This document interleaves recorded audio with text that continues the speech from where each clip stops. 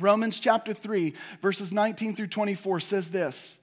Now we know that whatever the law says, it speaks to those who are under the law, so that every mouth may be closed and that all the world may become accountable to God. Because by the works of the law, no flesh will be justified in his sight. For through the law comes the knowledge of sin. What does the law bring? The knowledge of sin. Important line there. Let's keep going. Verse 21 through 24. But now, apart from the law, setting that aside, we're not setting its principles or its ideas aside. I'll communicate that in just a second. But setting that aside, from the law, the righteousness of God has been manifested, being witnessed by the law and the prophets, even the righteousness of God through faith in Jesus Christ. For all those who believe, for there is no distinction. For all have sinned and fall short of the glory of God. Raise your hands if you're a part of all there. Yep. Verse 24, it uses the same all as the antecedent here, and it says being justified as a gift by his grace through the redemption which is in Christ Jesus. How many of you are a part of the all that have been justified? Yes. So what is amazing about this is that the law was never given to us so that it might bring us to life. The law cannot bring us to life. The 10 laws on a stone tablet, the 17,000 laws in our law book, or even if I were to wrongly impose on you a man-made law of learn how to love and you'll finally make God happy, all of that is not life. All of that is not life. Life is in the Spirit of God that has come inside of you when you have confessed Him as Lord, and the love that He produces in you towards others. This is where life is rooted. Turn with me to Galatians chapter 3.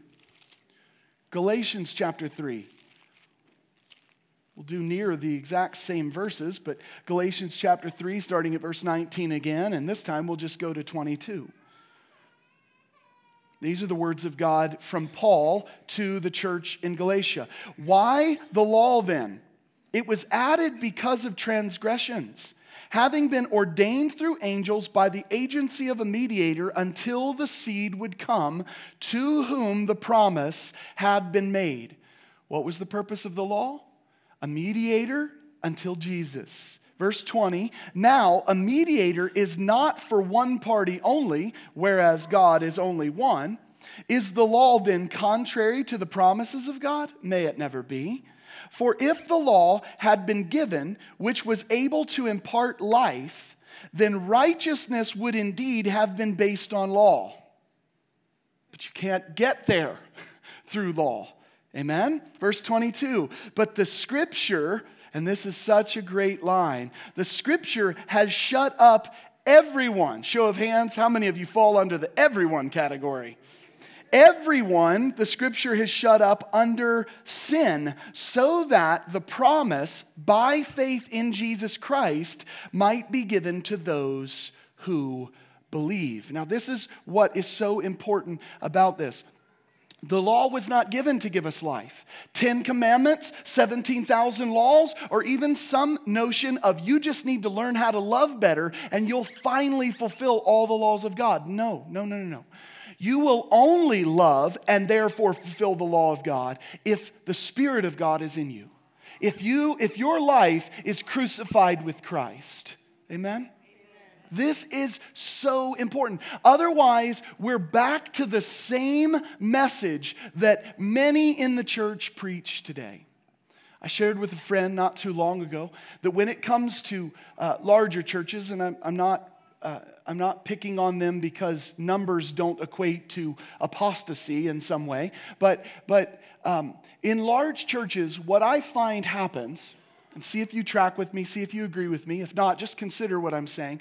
In large churches, what I see happening is that the same principle that happens when we watch a secular movie, and that secular movie seems to have spiritual principles. How many of you ever watched The Matrix and thought, wow, that seems like super spiritual or something like this?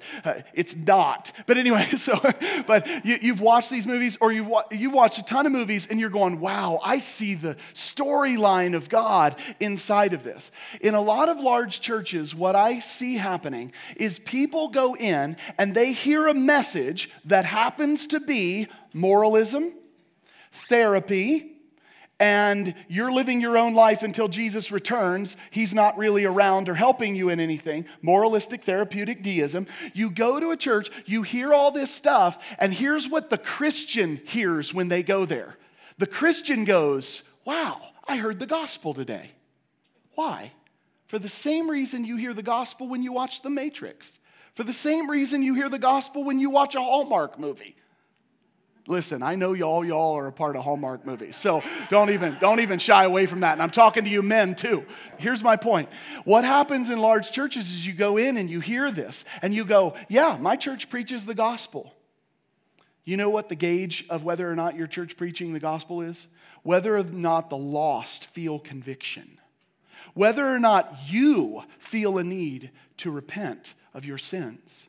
Otherwise, the sad part is, it's the same thing for when you go and sit down and watch a movie and you go, wow, I feel Jesus here. Of course you do. Of course you do. You're a Christian. You see Jesus in everything. He's in the clouds or in your toast. I don't know, but you see him everywhere. But the reality is,